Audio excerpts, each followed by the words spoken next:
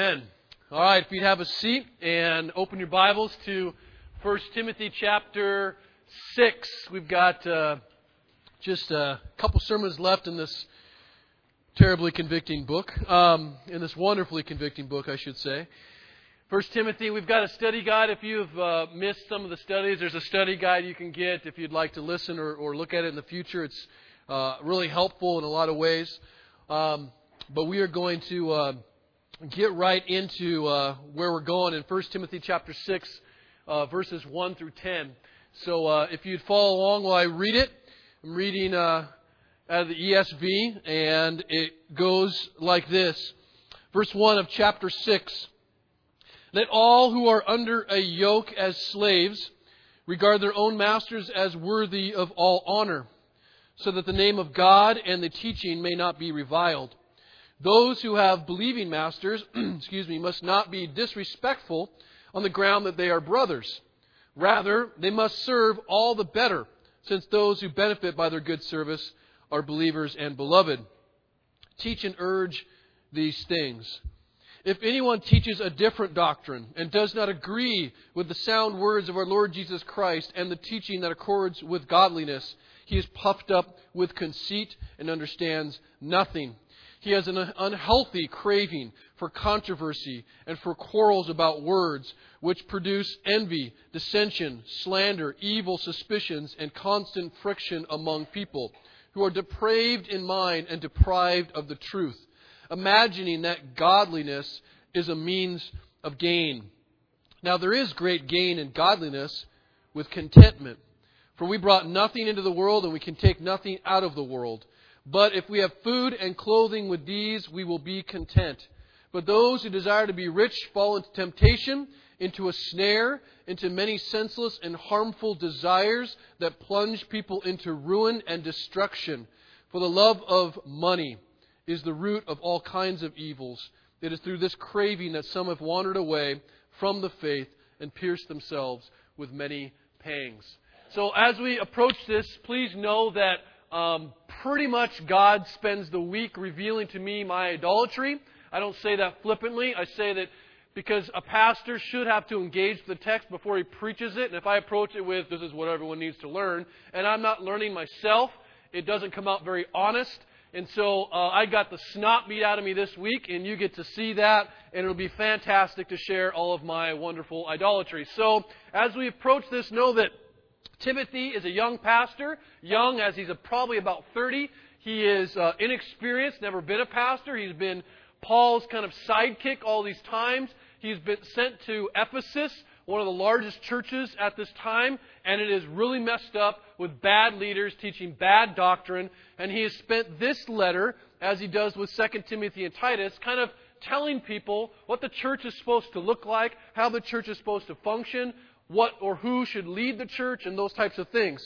So in chapter 5, and as we go into chapter 6, Paul has been concerned, really with the whole letter, but in particular these chapters, with upholding that which is honorable and removing that which is dishonorable in the church. And he spoke about, in chapter 5, the relationships between men and women, young and old, treating older men with respect and girls as sisters in Christ, and really how to have relationships that are honorable in the church. And then he continued in that chapter, and he talked about how to honor those who are in need, in particular widows, and how they are to be honored. And then last week we read how good pastors are supposed to be honored, especially those who work hard to bring honor, basically, to the name of Jesus through preaching and teaching. And those who do not, those bad pastors who basically bring dishonor, are to be rebuked, not because they mislead or hurt people, although that certainly does happen. Primarily, they are to be disciplined and called to repent because their bad leadership, their unqualified leadership, their ungodly leadership brings dishonor to the name of Jesus and to the bride, His church. That's what's the problem. Now, when I first got married, I've been married for 15 years to the most awesome woman in the world, and she has taught me a lot. I've learned a lot from her. She's become a little like me. When we first got married, we took like those personality tests, of which I don't give to anybody when I do premarital because I think they're stupid. But the thing that came out was we both came out dominant. Great. So we have the wonderful ability to rebuke each other and hopefully listen half the time. And it's a good thing. We shape each other in the midst of the fire called marriage. And when I got married, I misunderstood or didn't understand the concept fully of one flesh. And so I would just kind of live as if I wasn't married, in the sense of I said a lot of foolish things, stupid things, making bad jokes, sometimes at her expense, believing that I was simply representing myself. But when I got married, I found out very quickly that some of the embarrassing things I said, stupid things I said, bad jokes I told, were now reflecting on someone else. And she would tell me, like, we'd go home and she would say, I can't believe you said X, Y, Z. I'm like, wow, it was kind of funny. She's like, no one laughed. I don't know, that was kind of funny. And she said, do you understand that now that represents me? I'm like, what are you talking about that represents you? I'm just like, everyone knows me. She's like, no, you are now married to me. You are my husband. What you say impacts me, reflects upon me, and what I say or do does the same. Really? Well, I guess that makes sense. And over years of learning that by basically making mistakes, I began to understand that concept that I was reflecting in many ways my entire family, but in particular my marriage. Now, at the same time, or in a similar way, those who confess Jesus as Lord and Savior, those people who are genuinely saved by Jesus, everyone who is married to Jesus, okay, we are called the bride. Sorry, guys, you are a wife in some sense, a bride of Jesus. So everyone who's married to Jesus is to live, I say is to because we're not very good at it, is to live a commitment to uphold the honor of your husband, the honor of God. We are to commit to, primarily above all else, bringing honor and fame and credit and glory to the name of Jesus. That is our role. That's our primary responsibility. And how easily, maybe you're different than me, how easily we forget that every moment, every decision, every word that we speak, we bring either honor or dishonor to the name of Jesus. Especially leaders. Because leaders are placed in a position to say, imitate this. So if they're obviously practicing something that's not worthy of imitation, that's actually bringing dishonor, they get double dishonor, hence judge more strictly. And I often wonder how our lives might be different, might look different, might feel different, might be approached differently if we actually lived like we believed, because I think many of us are claiming to believe it. If we actually lived like we believed, that each thought, that each word, that each action we took was an act of worship, was a moment where we proclaimed something. And sometimes it's actually false proclamation, but it's an act of worship. If we would approach it differently, maybe more slow to speak, as the Bible tells us to do. Now, it's not that we don't worship. We are creatures of worship. I believe God designed us to be just that. It's that we're worshiping or addicted to worshiping false gods, the wrong God.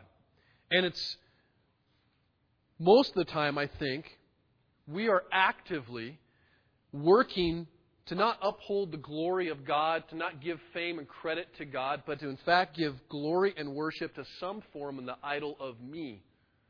I don't say me, you can use me for yourself, okay? The idol of me. And think about it. Most of the questions in my mind, and I say this unless I intentionally try not to, my natural default mode is to think about what me wants, what does me need, what does me deserve, what does me not deserve or entitled to, how should me be served, what is me going to get out of this? I mean, what about me? Constantly. I don't think we're actively verbalizing that, but I believe that's the way most of us think. And because the God of me doesn't actually like sacrifice, things that cost you stuff, doesn't like to be humbled. Because me is always basically thinking about me. Everyone, including Jesus, becomes a servant of me. A means for me to get what I actually want or think that I need.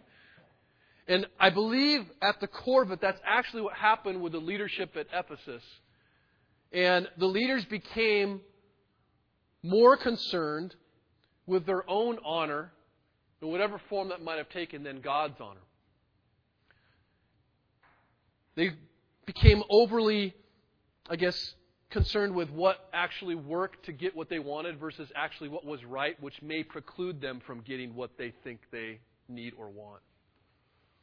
And they stopped following the Bible, the Scriptures, and they ultimately robbed God of His glory. I don't really think we actually believe we're thieves of glory, robbing God of His glory. But when we pursue our own honor, we do. Honoring God, upholding God, giving God glory, giving Him credit, making much of Him, demands that Jesus becomes and remains more important than anything else you might gain apart from Him. And the sick thing is they'll all go, of course, I believe that. Yes, preach it. When we really don't live that way. We are overly concerned with our own honor, of what's going to bring us whatever we feel like we deserve or have earned or entitled to. And ascribing God honor is not to be predicated on situation or circumstance. If God is truly sovereign and truly in control of any trial we might go through, it is intended, as painful as it might be, to bring Him glory. Again, oh yeah, I believe that. Whatever. I'm saying that as a person that, quite frankly, doesn't live that most of the time, though I know it, and it's because of the sin in me. Now, a true heart of worship, a true heart, the thing that I think we all are to aspire to, and yet we'll never fully attain until we're with Jesus, quite frankly. A true heart of worship is genuine contentment where God has you. It's contentment with what He has given you and with what He hasn't. And it's contentment with the time in which He gives it, if He gives it at all. Contentment, though, I think we kind of pervert it, and we think that it's this joyless, make-doism. I know I'm going to be content. I'm just going to make do. This is what I get, but I think it sucks. And that's kind of how we live. We actually live like grimacing and making, these faces that we're really not content, but we pretend to be. What I think true contentment is actually a fulfilling sense of satisfaction where you're at. Where James can say, take joy in that situation. That is terrible. If satisfaction in Jesus alone is not pursued, because I think it's a pursuit. I think it's a lifelong pursuit where we're constantly believing other things are more satisfying. If we're not constantly seeking to be satisfied in Jesus alone, I believe that discontent can actually lead to unbelief.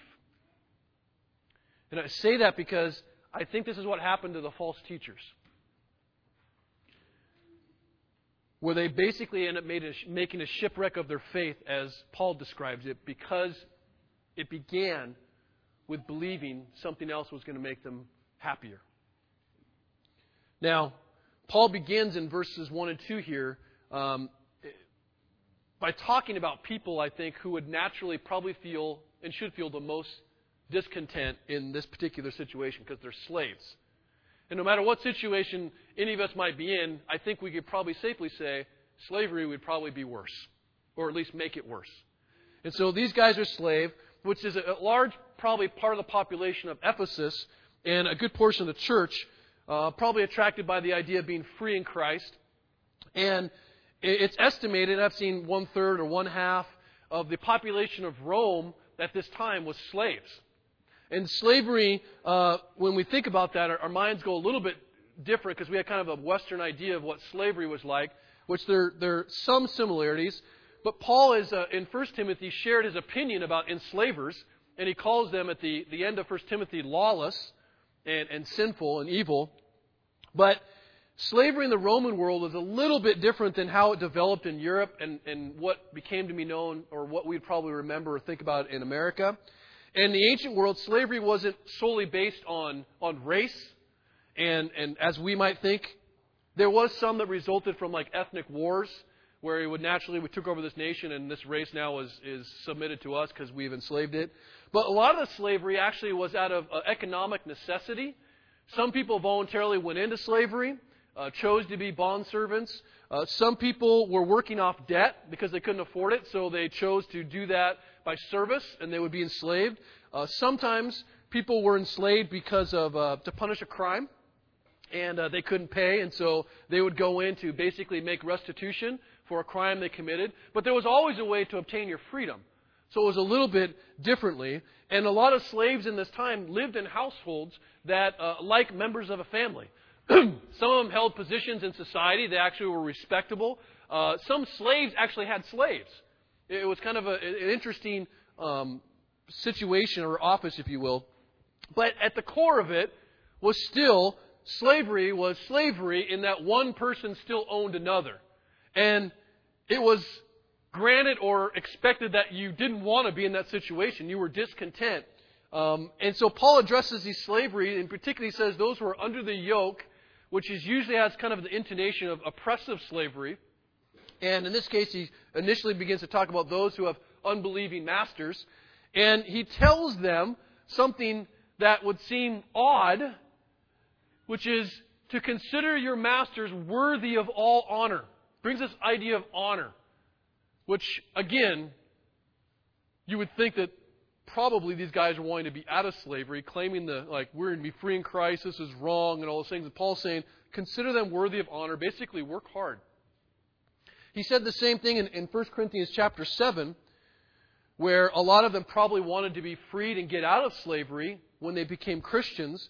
And it says in verse 20 of chapter 7, each one should remain in the condition in which he was called. Were you a slave when called? Do not be concerned about it. He does say, but if you can gain your freedom, avail yourself of the opportunity, which opportunities did come. For he who was called in the Lord as a slave is a freed man of the Lord, and likewise he who was free when called is a slave of Christ. So basically it says, just stay in the position you were called. If you can get free, that's fine, but stay there. And the motivation, he says in Timothy here, is for working hard, even as a slave, is not to get a raise. It's not to work hard so that you can get your freedom. Work hard so that you'll get a better position in the house. Work hard so that get some kind of personal benefit. It has nothing to do. Giving honor to the slave owner, the oppressive slave owner, has absolutely nothing to do with getting some sense of honor for the slave. He says it has two things. One, God's name is honored. God's name is honored. That's what's most important, not your comfort. God's name is going to be honored through your example in this situation. And then he also says the teaching is going to be somewhat protected. The truth of the gospel is protected by how you live in this bad situation, how you were content being a slave. And not content like, fine, I'll just be a slave. No, you be the best slave. You work hard. You give the master honor. But what if he's oppressive? All of them give him honor. He doesn't deserve it. That's the gospel. That's the gospel. And so he goes on, though, and because guys, again, they're thinking about this. Well, what if the guy's a believer? Shouldn't he free me? And he addresses those who have believing masters, and he reminds them, don't take advantage of the fact that he's a brother. Give him double honor. Work twice as hard because now you're benefiting another brother. And by God's grace, we don't practice slavery in our nation today. But I think that a lot of people, including maybe yourself, view their jobs as imprisonment, oppressive imprisonment, and your bosses as taskmasters. And if you are a boss, you can know that some people actually think this way about you, that you are a slave driver. Okay? Now, there are, I believe, I don't have a statistic to throw out here, but I actually believe there are more people discontent with their jobs than are content. More people that would like to be out of their situation, they believe the grass is greener type of situation, than what they're actually in. And that goes for those who are plumbers, electricians, and moms. Quite frankly, there's a lot of moms who are like, this sucks, right? Read on Facebook, you'll see them all. My kids are going nuts, right? It's true. But that's still a role, a job, that you go, oh, I think I should be out of this situation. Now, I do not think, although I think it's a good benefit, that you should be primarily concerned with working hard to honor your boss, your husband, the business, your kids, but primarily concerned with upholding the sufficiency and honor of Jesus in those situations. And to proclaim as you work, in the way that you work, that Jesus is enough, even if I don't get the raise, the promotion, the regard. Jesus is enough. His regard is enough. His love is enough. Even if the kids don't obey me or do what I want, Jesus is Lord, and I will rest in that. Check out Colossians 3. This is a verse, if you hate your role, if you hate your job, read this. Read this constantly. Colossians 3:23. Whatever you do, which I'm pretty sure, I'm not a Greek scholar, and Greek means whatever you do. Okay?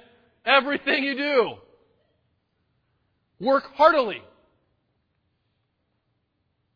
I like how work heartily. As for the Lord and not for men. I mean, is that how you approach it? Is that how you approach working in your job? Do you give your boss honor? Or do you talk about him at the water cooler and about how you want to get out of the situation and how corrupt and mean or whatever unfair he is? Moms can do the same thing. Dads can do the same thing. Work heartily as for the Lord, not for men, knowing, believing, being convicted, and trusting that from the Lord you'll receive the inheritance as your reward. You are serving the Lord Christ. I don't know how more plain it can get. And how are you serving the Lord in whatever role you happen to be in? Are you serving with an attitude to uphold His honor, or are you waiting and bitter because you're not getting whatever honor you feel like you deserve? Wow, what a comforting sermon. I know! But we work heartily for the Lord. And Paul says, teach and urge these things. Teach and urge these things. So I will teach and urge you as Paul told young Pastor Timothy, and I'm telling you, be content. Be content. Work heartily for the Lord. Forget the temporal rewards that you want, you think you should obtain, you think you should deserve, and focus on the rewards you have in Christ. That takes discipline, I know, because our mind so easily goes the other direction. But you need to stop, we need to stop, I need to stop being governed by the honor that I want for myself, in whatever form that is, and start pursuing a desire to honor God, even if that means I suffer and work hard and don't get any credit.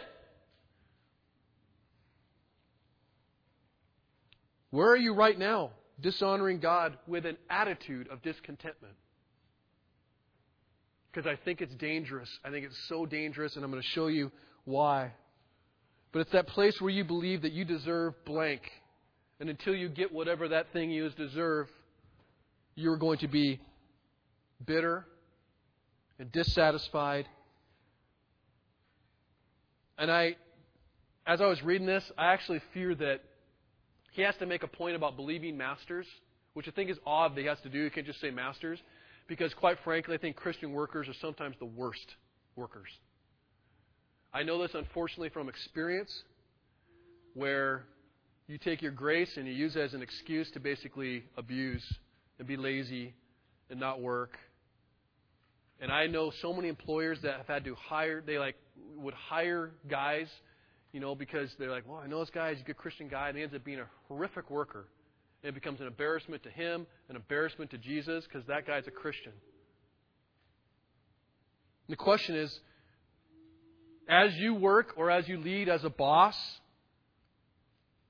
do you realize that you're employed by the Lord? And the question is, do you recognize the sermon that you're preaching? If they even know you're a Christian.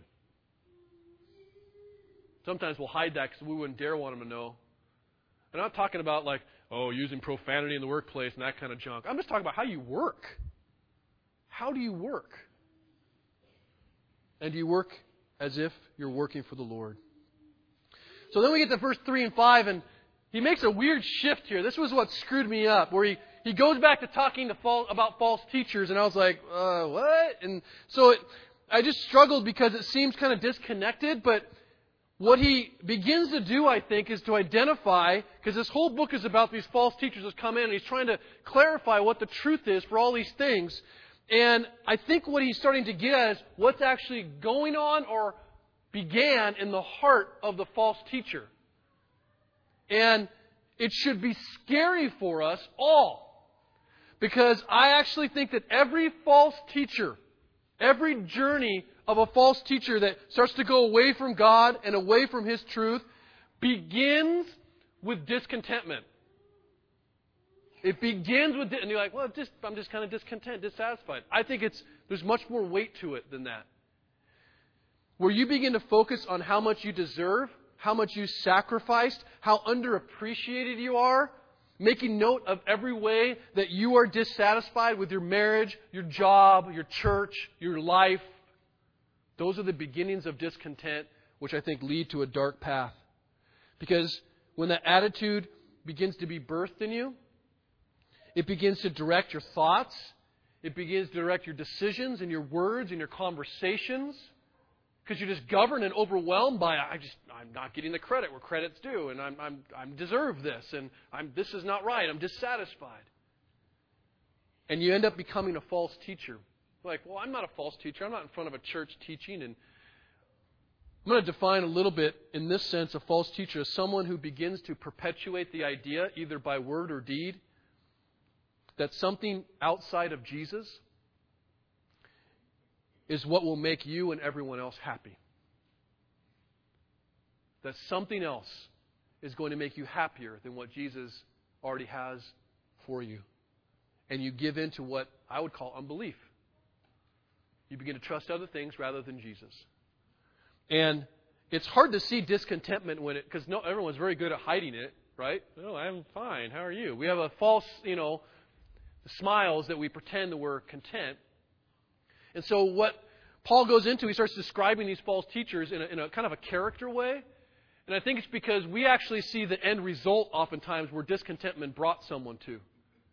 We're like, well, how do I know if there's a false teacher? Well, the first mark he says is they teach things that disagree with Jesus. And he says, if anyone teaches a different doctrine that does not agree with the sound words of our Lord Jesus Christ and the teaching that accords with godliness. So he's puffed up, he's prideful. And a false teacher may actually say spiritual things, biblical sounding things. We've talked about this. And the problem is what they teach about their situation is actually in conflict with Jesus and the teachings that accord with godliness. And it's note where Paul puts his teachings on line with Jesus' words. So as Paul is teaching, Jesus is teaching. If you disobey what Paul's saying, you're disobeying Jesus. And those who become so overwhelmed with their own honor, they either leave the faith. I think that's what happens. They're so discontent, they find something outside of the faith to satisfy them, which never really does, so they just kind of go to the next thing. Or worse, they stay, and then begin to twist Scripture to justify their sin and to justify how they see things. Why have a right to be discontent? The other mark is this attitude that comes in where he says they have a craving, an unhealthy craving for controversy. Now the verb craving here it talks about being sick, like having a disease. And a false teacher begins with I think, spending all kinds of energy justifying or looking for ways to make themselves feel good about their discontentment, about the thing that they want instead of Jesus. And they look on obscure passages, ask tons of questions, constantly asking questions, and disputing about words. And quite frankly, these are the people that want to process and process and process and process and ask, oh, why discontentment? Don't I deserve this? What about this? Didn't God promise this? Constantly over and over again. Never wanting to come to conclusion. Never want to face the fact that actually their discontent might be sinful. That what they think God's promised they've actually have, or God hasn't promised what they think they deserve. And Paul says in the next letter in 2 Timothy 3, and he goes through and warns them, avoid people like this. And one, he says in verse 7, avoid people who are always learning and never able to arrive at the knowledge of truth. They have a craving to ask questions. Well, I'm just wondering out loud. Why is the church like this? Why is my life like this? Shouldn't my husband or wife be doing this? Never actually wanting to come to truth. And that kind of person produces envy, which envy is just simply when you're coveting what someone else has and actually resenting them oftentimes, which is another form of discontent. Or dissension, where you start disagreeing with leadership in particular, not because they're being unbiblical, because they're not giving you what you think you want, or should, or deserve. Discontentment. Slander comes in the same way. Evil suspicions. You start questioning the honesty of everyone, of who are actually, especially those who differ with you. Start questioning God, like, why doesn't God want to give me this? Maybe He doesn't love me. Do you hate me, God? You start asking, like, I'm not supposed to be discontent. I'm not supposed to be uncomfortable. Said who? Seems like the closer your life gets to be like Jesus, the more you might experience some level of suffering like Jesus. Constant friction among people. They're hard to be around, quite frankly.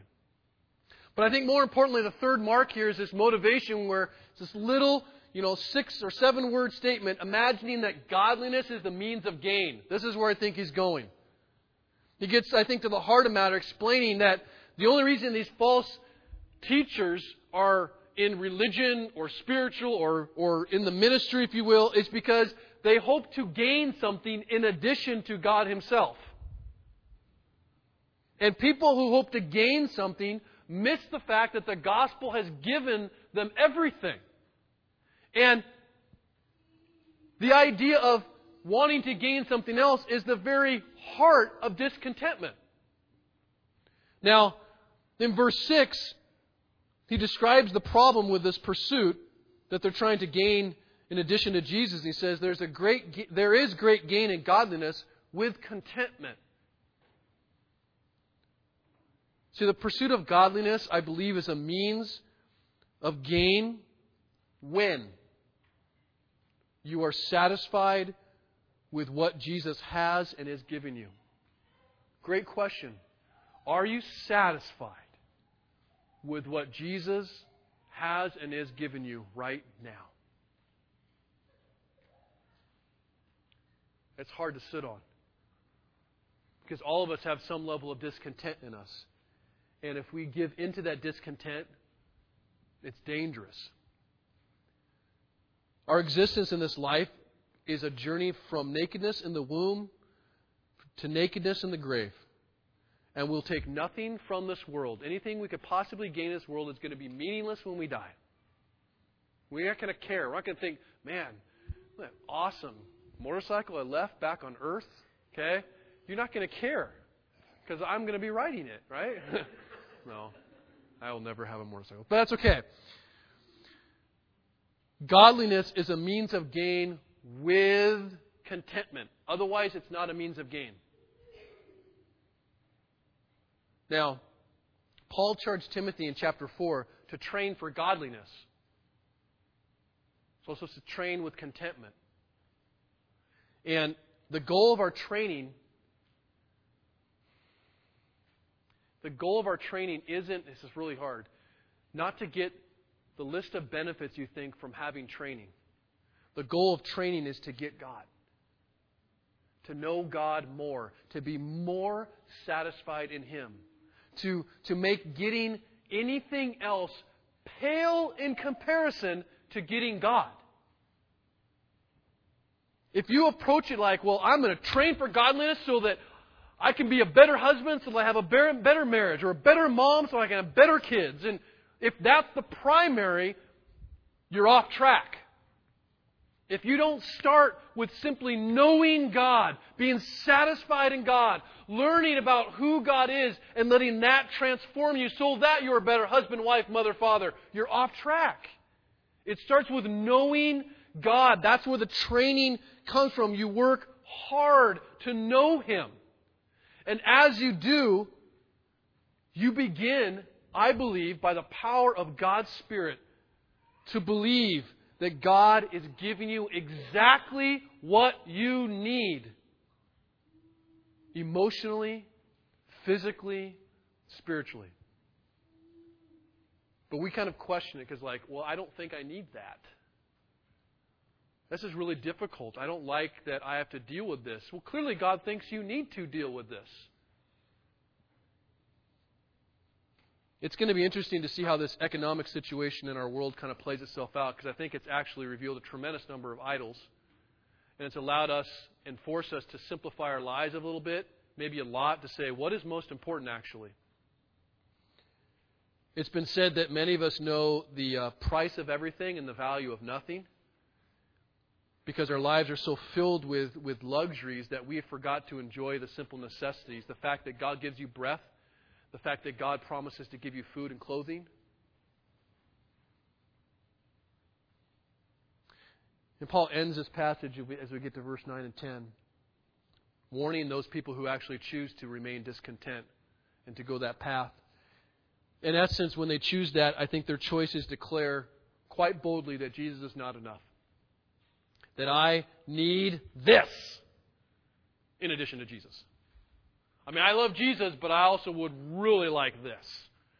And we are governed by that. And he writes in verse 9, but those who desire to be rich fall into temptation, into a snare, into many senseless and harmful desires that plunge like full immersion into ruin and destruction. I believe that the only reason people desire to be rich is because they will, or believe that it will make them content. If I only had blank. And so, all of our desires, no matter what they are, all of our sin and pursuit of things other than God is born out of a need to feel contentment. I think most of us, if we could actually be honest for a second and kind of put all the idols aside, the things we think we want, we'd say ultimately the number thing, I don't care what I have as long as I'm content. So I sense contentment. If I feel I don't have to have anything else if I can just be satisfied fully and joyfully satisfied in what I have. The problem is when your discontentment leads you away from Jesus, which it will lead you into unbelief. And I know unbelief is kind of a weird thing to think about, but really what it is, it's creating something else to function as your Savior. To believe that it's going to save you. Or a false gospel, or you believe actually your meaning and your hope and your joy comes from having whatever it is. Whether it be money. There's all kinds of gospels of different flavors. The gospel of money is the one he's picking on, but it's just a very common one. Where you think about positioning yourself so that you can make more money, so that you can get whatever car, house, thing you think you need to feel some sense of identity. There's a gospel of health. And that hits us when we say, I need to be healthy. I need to make sure I get an extra 35 years or I won't be satisfied in life.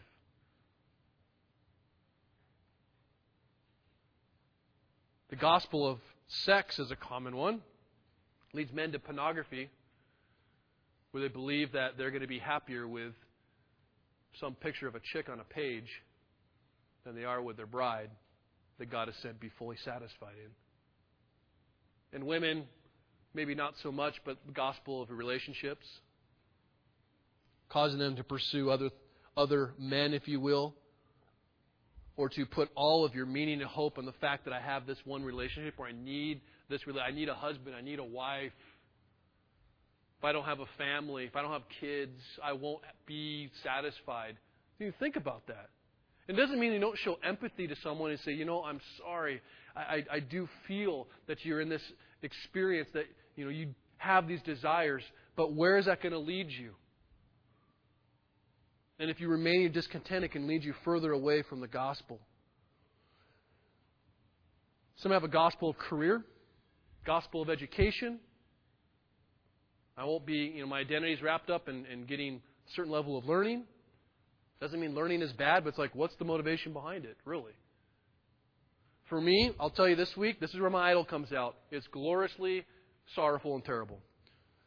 Wednesday are my days where I close off to kind of study and pretty much just turn my phone off and study and write. And so what happens typically is I get a lot of the sermon done. I usually end with pages of notes, and then Thursday it kind of gets polished and tightened up. But this was like, it looked like someone just wrote out some nonsense on a page, and I had like a partial introduction. I got to the end of the day like, oh my gosh, what is going on? Because I didn't know what God was trying to say. I was praying.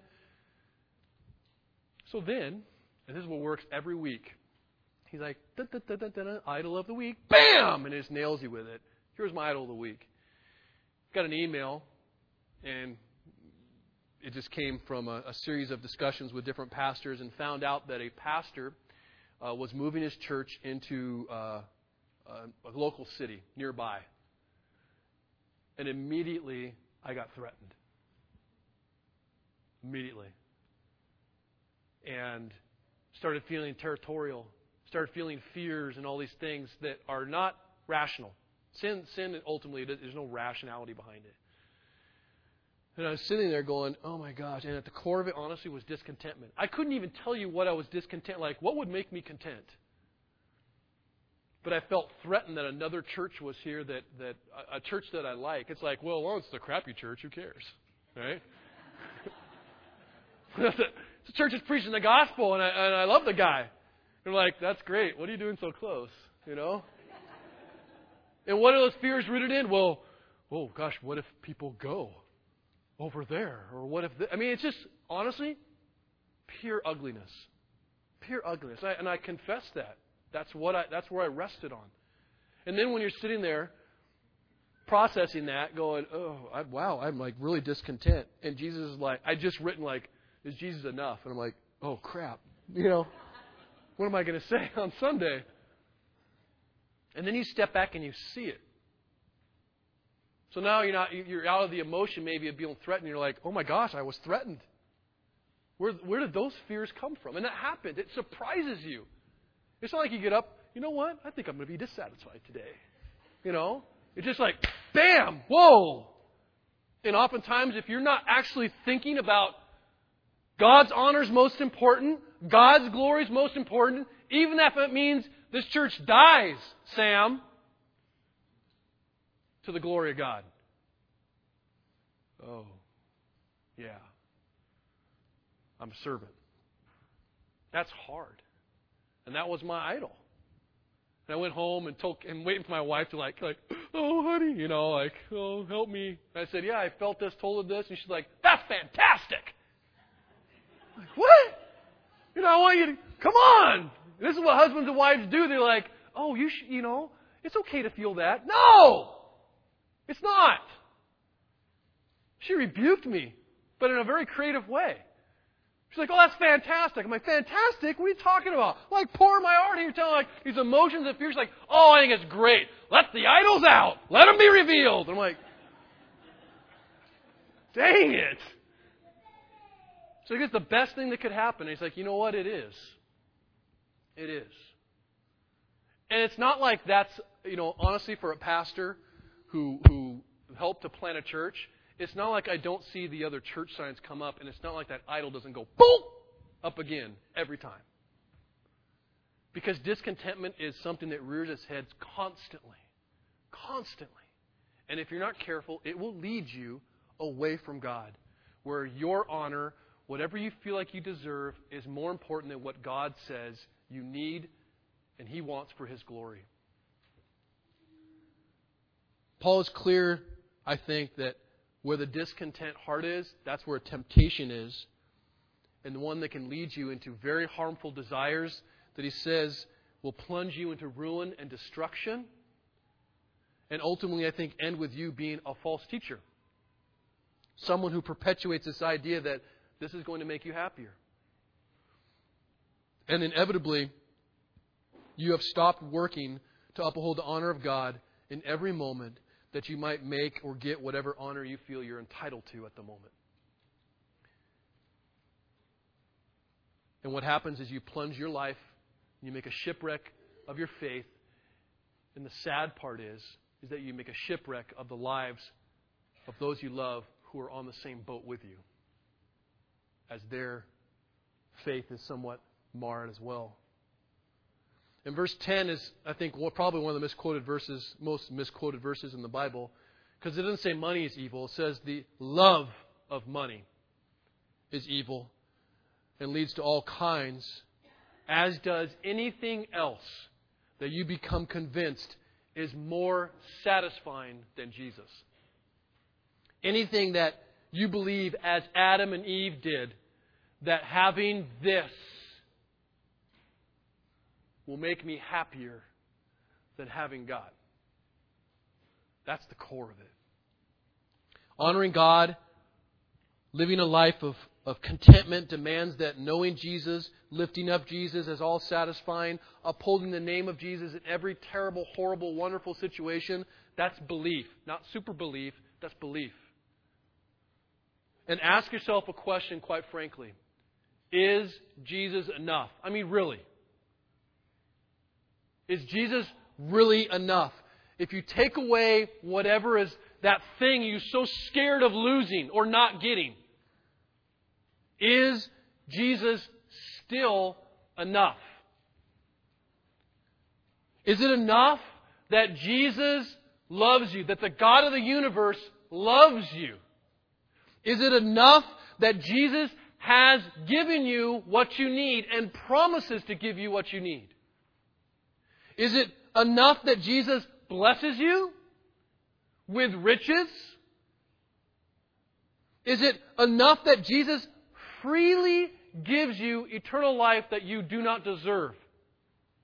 Is it enough that Jesus promises to give you strength to overcome any temptation, to get through any trial with joy?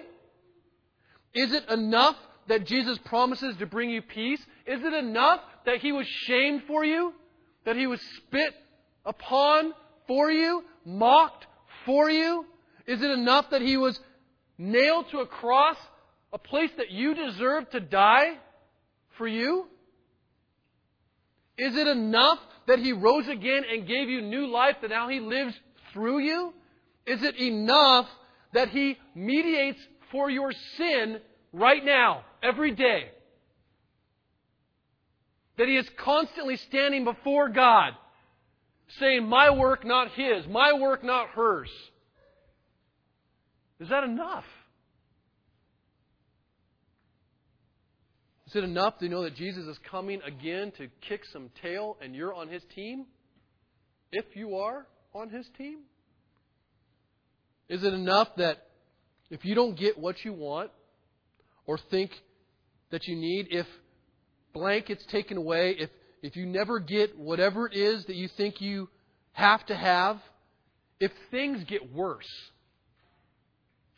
not better, is Jesus still enough? Because if you go, Jesus, but I would really like, that's the seeds and beginnings of discontent.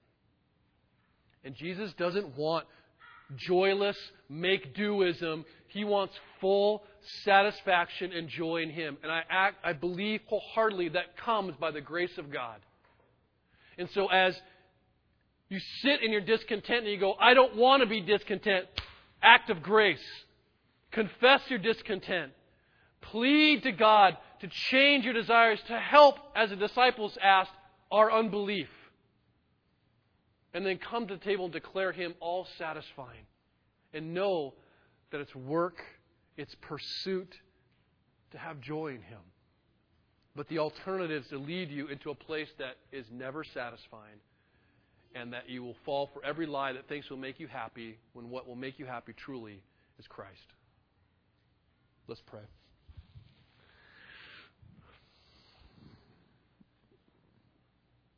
Father,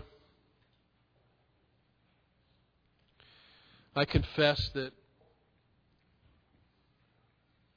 this week I worshipped other idols. And I thought for many moments that something other than what You have given me would be more satisfying. I pray, Lord, for all those who are here, that Holy Spirit, You will open our eyes to see You, to see Jesus Christ as most satisfying.